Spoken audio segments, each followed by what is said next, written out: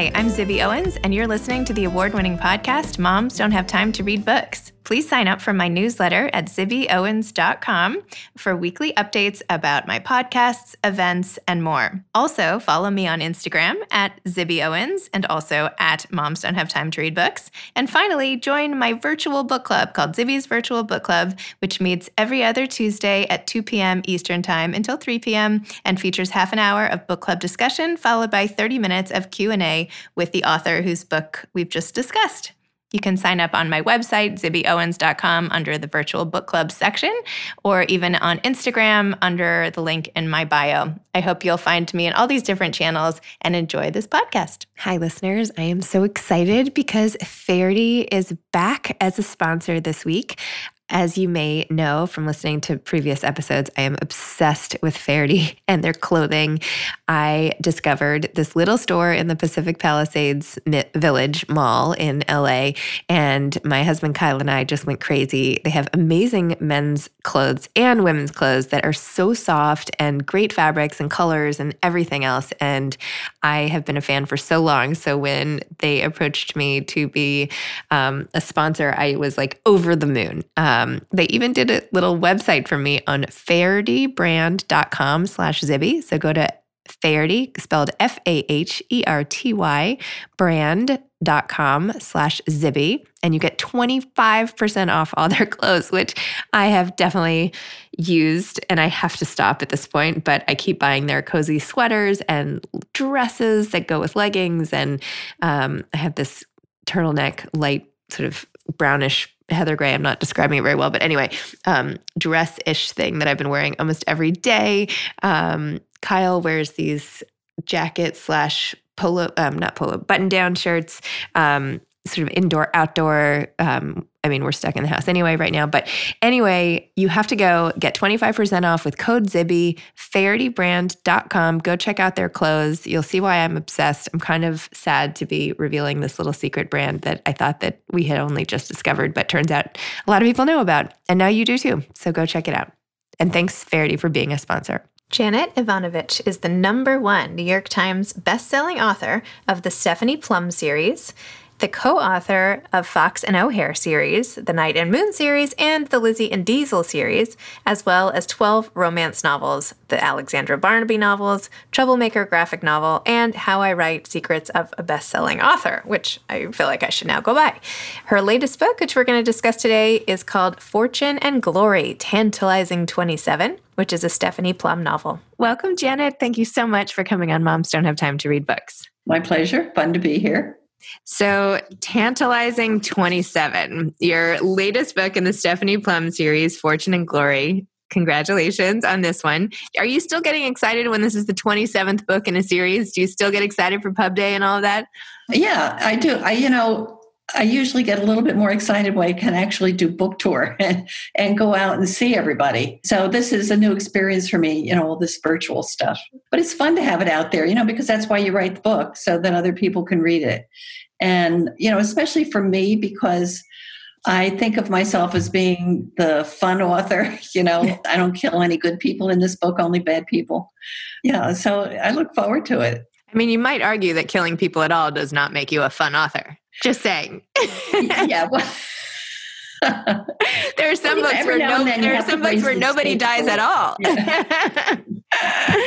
So I read a lot about your background and how you got started and how your manuscripts were rejected and your romance novel career. And I would just like to hear a little more from you about how you became sort of this powerhouse author of this hugely successful best-selling series in such a unexpected way if I were to tell you at age, 20, that this is what would happen. So can you tell me a little more about getting started and sort of how you kept the resolve to keep going? Yeah, I was this amazing overnight success that took 20 years. I wasn't published until I was in my 40s.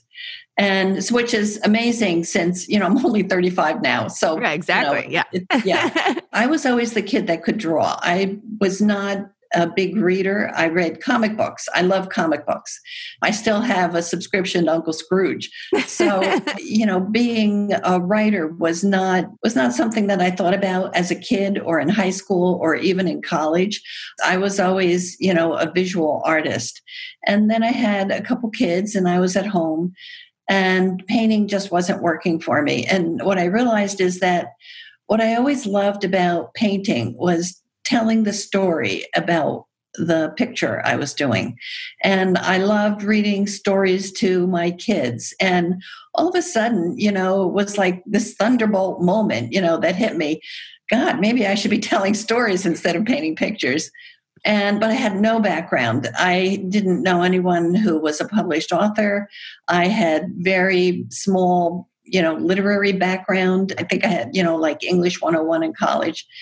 And so, it took me a long time to learn my skills, to figure out where I wanted to go. I started out writing bizarre books because, as a student in the Douglas College Art Department, and, I had teachers like Roy Lichtenstein and, big guys that were really kind of out there.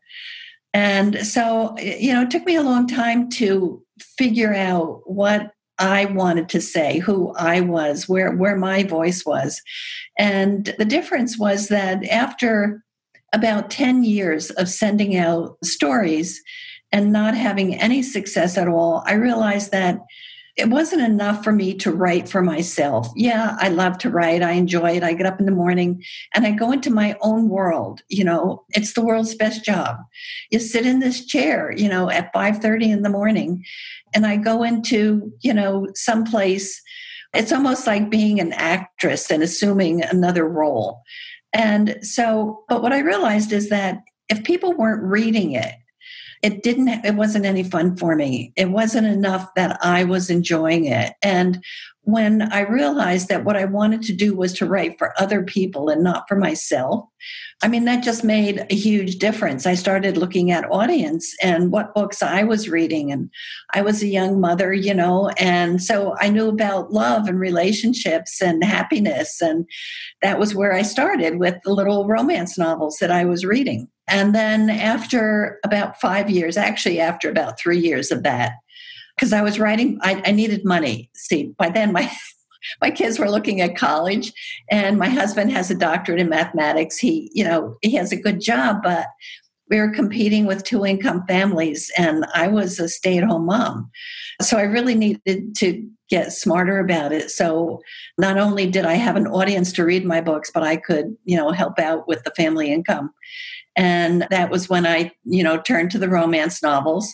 Halfway through that, my son was at Dartmouth and the romance novels were not making enough money and I wasn't reaching enough audience. It was a very finite audience that I had with romance novels. So I decided to go into crime fiction. I had little snippets of adventures and crimes creeping into my romances anyway. I had a hard time with 300 pages of relationship. It just, it wasn't my thing. There were many things I loved about romance and I tried to bring them over into the mystery genre. And so, I wrote romance for, I guess it was 5 years, did 12 books, and then took a year off and tried to retool and figure out where I wanted to go and decided that it was in crime fiction. And what I was going to do was I was going to take all the things I loved about romance and squash it into a mystery format. And that's what I did. And sold the first book to Scribner, had a fantastic editor, really nice lady. She thought she was buying a mystery. Well, it wasn't much of a mystery. It really was kind of a sexy book with some romance in it and some, characters that I found interesting that I knew. I knew I wanted to do a series. So I set it in New Jersey because that's what I know. And I gave my heroine, Stephanie Plum, a lot of my own history. So I knew where she was going. I put it in Trenton. I spent a lot of time in Trenton. My parents lived just outside of Trenton at the time. And that first book did not get me a lot of money, but, it got me a start. I didn't sell a lot of books. Mostly I sold them to my relatives and my neighbors. But, by the second book, it started to pick up. And by the third book, I was learning a lot about myself and a lot about where I wanted to go and a lot about my audience. And, and the audience is the best part. I love my audience. I mean, when I have signings and I go out and I get to meet everybody, it's amazing. I mean, whole families will come out to say hello to me. 4 generations and husbands and the husbands say things like, I finally read one of your books and I really liked it. Like they were shocked because their wives had been reading me and had been laughing in bed. And finally they took a look at it to see what it was too. So I don't know. I probably answered about 15 questions now because once I get started, especially about how this all happened to me, because I'm the American dream. My grandparents immigrated to this country as indentured servants, domestics, and factory workers. And my dad and mom were the first to graduate from high school. My dad worked in a factory. My mom was a homemaker. And I was the first to graduate from college. We didn't have money for me to live in a dorm. I commuted. I was a commuting student at the state college in New Jersey and was an art student. Hate to admit this on air, but sort of supported myself with some shoplifting of groceries and art supplies when I had to, and here I am. And, it's amazing. This is a fantastic country. I'm the proof of the opportunity that you can have. I've been very lucky. It's so nice to hear you say that because I feel like it's the American dream right now is like this elusive concept. And I feel like it's so much less attainable than it used to be. I feel like it seems so impossible to achieve it. So it's so nice to see an example, particularly from a woman who's saying like, look, I can do this and so can you. That's amazing. Yeah, absolutely. No, I think the American dream, I think it's a lot of baloney out there that the American dream is not achievable. I think it's more achievable than ever before. It's that people are trying to tell us that it isn't. And we don't hear about all of the successes. We have a tendency to have people, out there with a lot of the negatives. That's not a bad thing because we need to, broaden the scope of what's available to people. But I mean, my gosh, we have so many opportunities in this country and look at the standard of living that we have and the standard of living that, that we can have, that we can, bring out into even more people, the healthcare that we have. I mean, the fact that in such a short amount of time, we found better ways to treat COVID. We have a vaccine right on the horizon. I mean, unheard of, just amazing. And what I find really, really fantastic is that when COVID hit, I mean, it just did terrible things to the economy. And there are a lot of people out there, all those little small businesses that are just dying, they're just struggling to survive. And at the same time, there are a lot of people that took the American spirit and said, I can make some money out of this. I'm going to start making masks. I'm going to do takeout in my restaurant. I'm going to deliver curbside. So there's still a lot of opportunity out there. Maybe it's not as available to everyone, but it's there.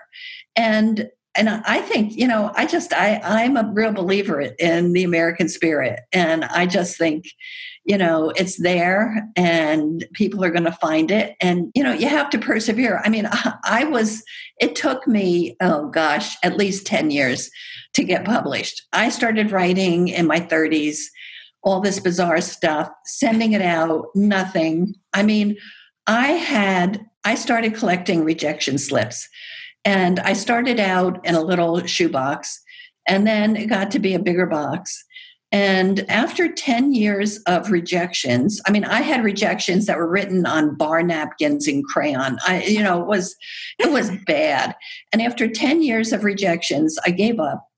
I went out and sat on the curb in front of my house with this big box and cried my eyes out and burned every rejection. And I wish I hadn't done that because, I would have liked to have had them now. And the next day I borrowed a suit from my sister and I went out and I got a job with Manpower. And I worked at Manpower for, I don't remember, I think it was maybe 3, 4 months. And I had given up. I mean, it was my dream and it was crushed because we needed the money. I just didn't feel like I could keep going anymore.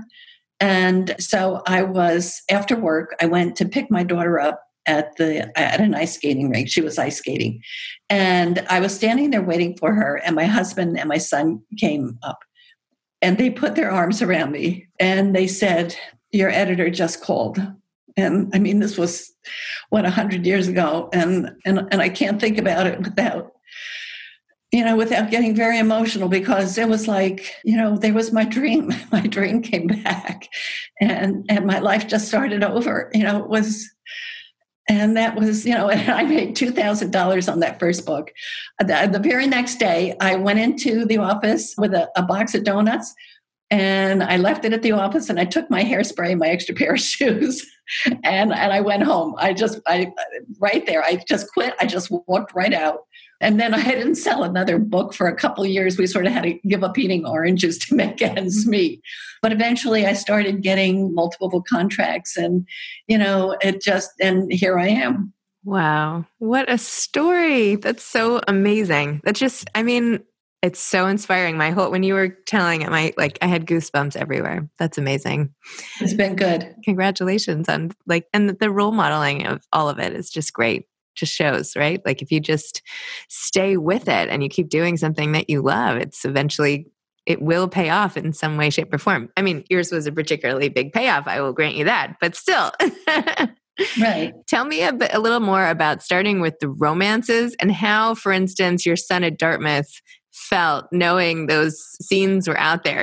I read that you said somewhere that you stopped writing romance when you ran out of positions to put your characters in. So tell me a little more about that and sort of being a mom and having all this sort of sexualized content out there. Well, it wasn't that sexualized. I mean, as a romance writer, it was a very positive genre, which is one of the things that I love about it. And it's one of the things that I think is such a great reflection of women, because we're nurturers and we are, we try to be positive people.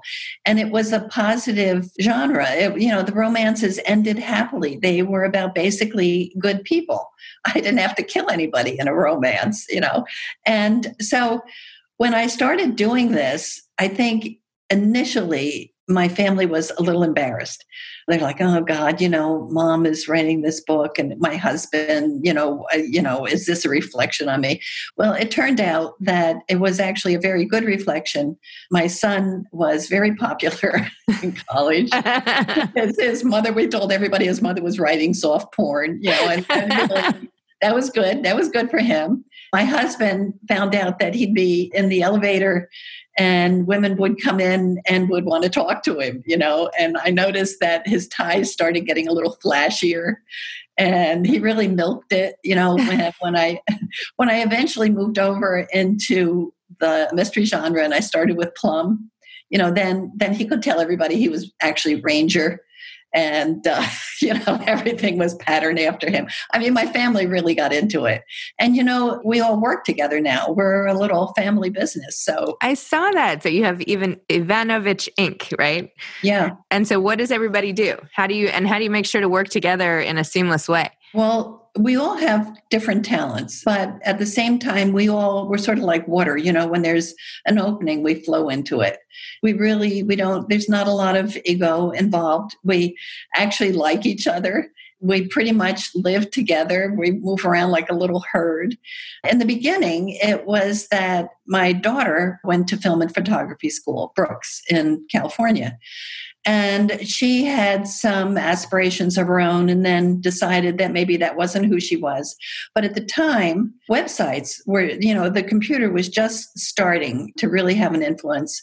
And she said, you're sort of halfway supporting me while I'm doing my thing in San Francisco. Why don't I set up a website for you? So she started my very first website, and it became a full-time job for her because she turned it into this entertainment site, really helped to grow my audience.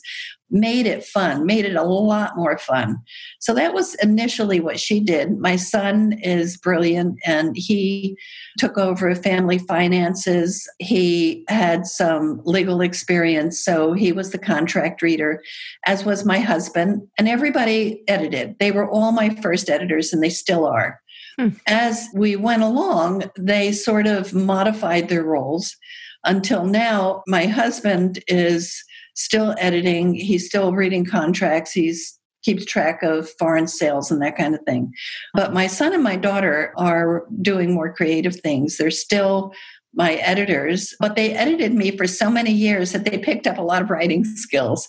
And so my son has been working as a co-author with me.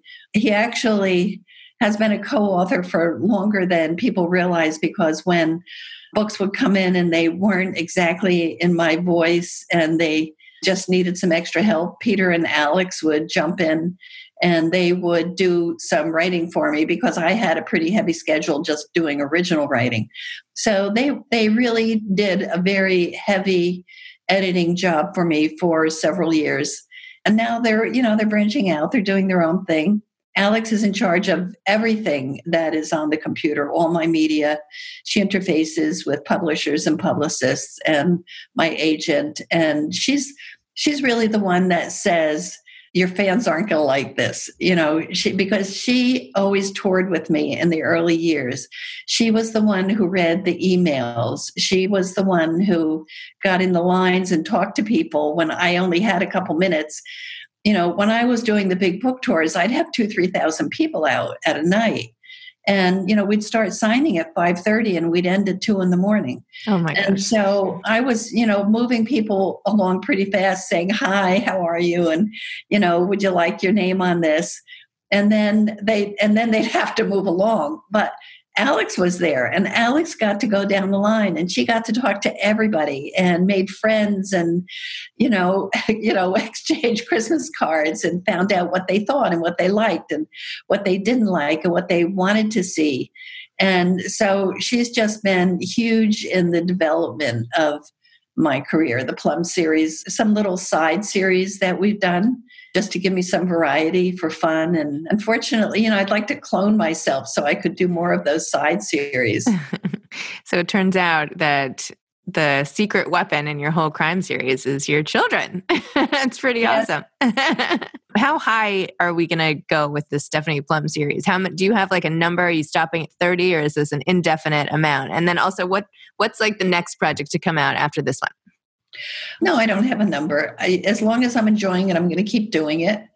And as long as, people out there are buying the books, I don't have, the difficult thing is these two guys in Stephanie Plum's life, because there's this tendency, you just, you want her to make a choice. You want her to go and, have babies and live happily ever after, just like I did. But that doesn't work in that series. It kind of takes the fun of it is the adventure, the not knowing, the choices that she has and the life that she can have that, the rest of us really can't. We would be scandalous if we did. So I don't have any set number for her. The next book that's coming out is one of the co-author books. It's The Bounty. It's in the Fox and O'Hare series. And it has a new co-author. I've had a lot of co-authors. I go through, I'm like, death on co-authors, I think. I don't know how James Patterson does it. He keeps these same great co-authors, and it goes on to infinity. And my co-authors are with me for they're all friends, is, part of the problem. Lee Goldberg, I knew him for years, same with Beep Sutton. And they come on board and we have some fun and we write a bunch of books. And then they say, I think I'm going to go, be like a big shot in television again, because they were all, A-list sitcom writers. And so I have a new co-author on this book. The last co-author in the Plum series, in the Fox and O'Hare series, my son jumped in and did. And he did that at the last minute. That book almost didn't come out. And Peter said, okay, I can do it, and stopped his life for about 2.5 months and helped us get the book out. This book is, in another new direction. And so that comes out in March. And then after that, I have a spinoff from this book that's out there right now. It's about a woman, Gabriella Rose. And I wanted to do, whenever I do these little mini series, I always like to do something that the heroine is very different from Stephanie Plum, just to give myself a break and, so I can have some fun too. And what I find is that when I go into some other woman's head other than Stephanie Plum, and then I go back to Plum, I always know a little bit more about her because of what I've learned about this other person. So that book should come out sometime in the summer. It's about Gabriella Rose. Very exciting. So what advice would you have to aspiring authors? If it's important to you, just don't give up. Keep trying to do better. Keep learning. Join a professional organization like International Thriller Writers, Romance Writers of America. And that really helps because it allows you to get a peer group. It allows you to learn some things about agents and the process and publishers. But, basically it's, you got to keep your ass in the chair. You really do. You have to, I like to tell people, it's like a job. It's like, if you took a job working at 7-Eleven and they expected you to be there for 3 hours, at 7:00 at night, you'd do it. You'd get there. It wouldn't matter. If you had a cold, you'd show up anyway. You'd take some pills. And writing is like that. If you want to do it, you think of yourself as a writer. When people say, what do? You say, I'm a writer. I'm not published, but I'm a writer.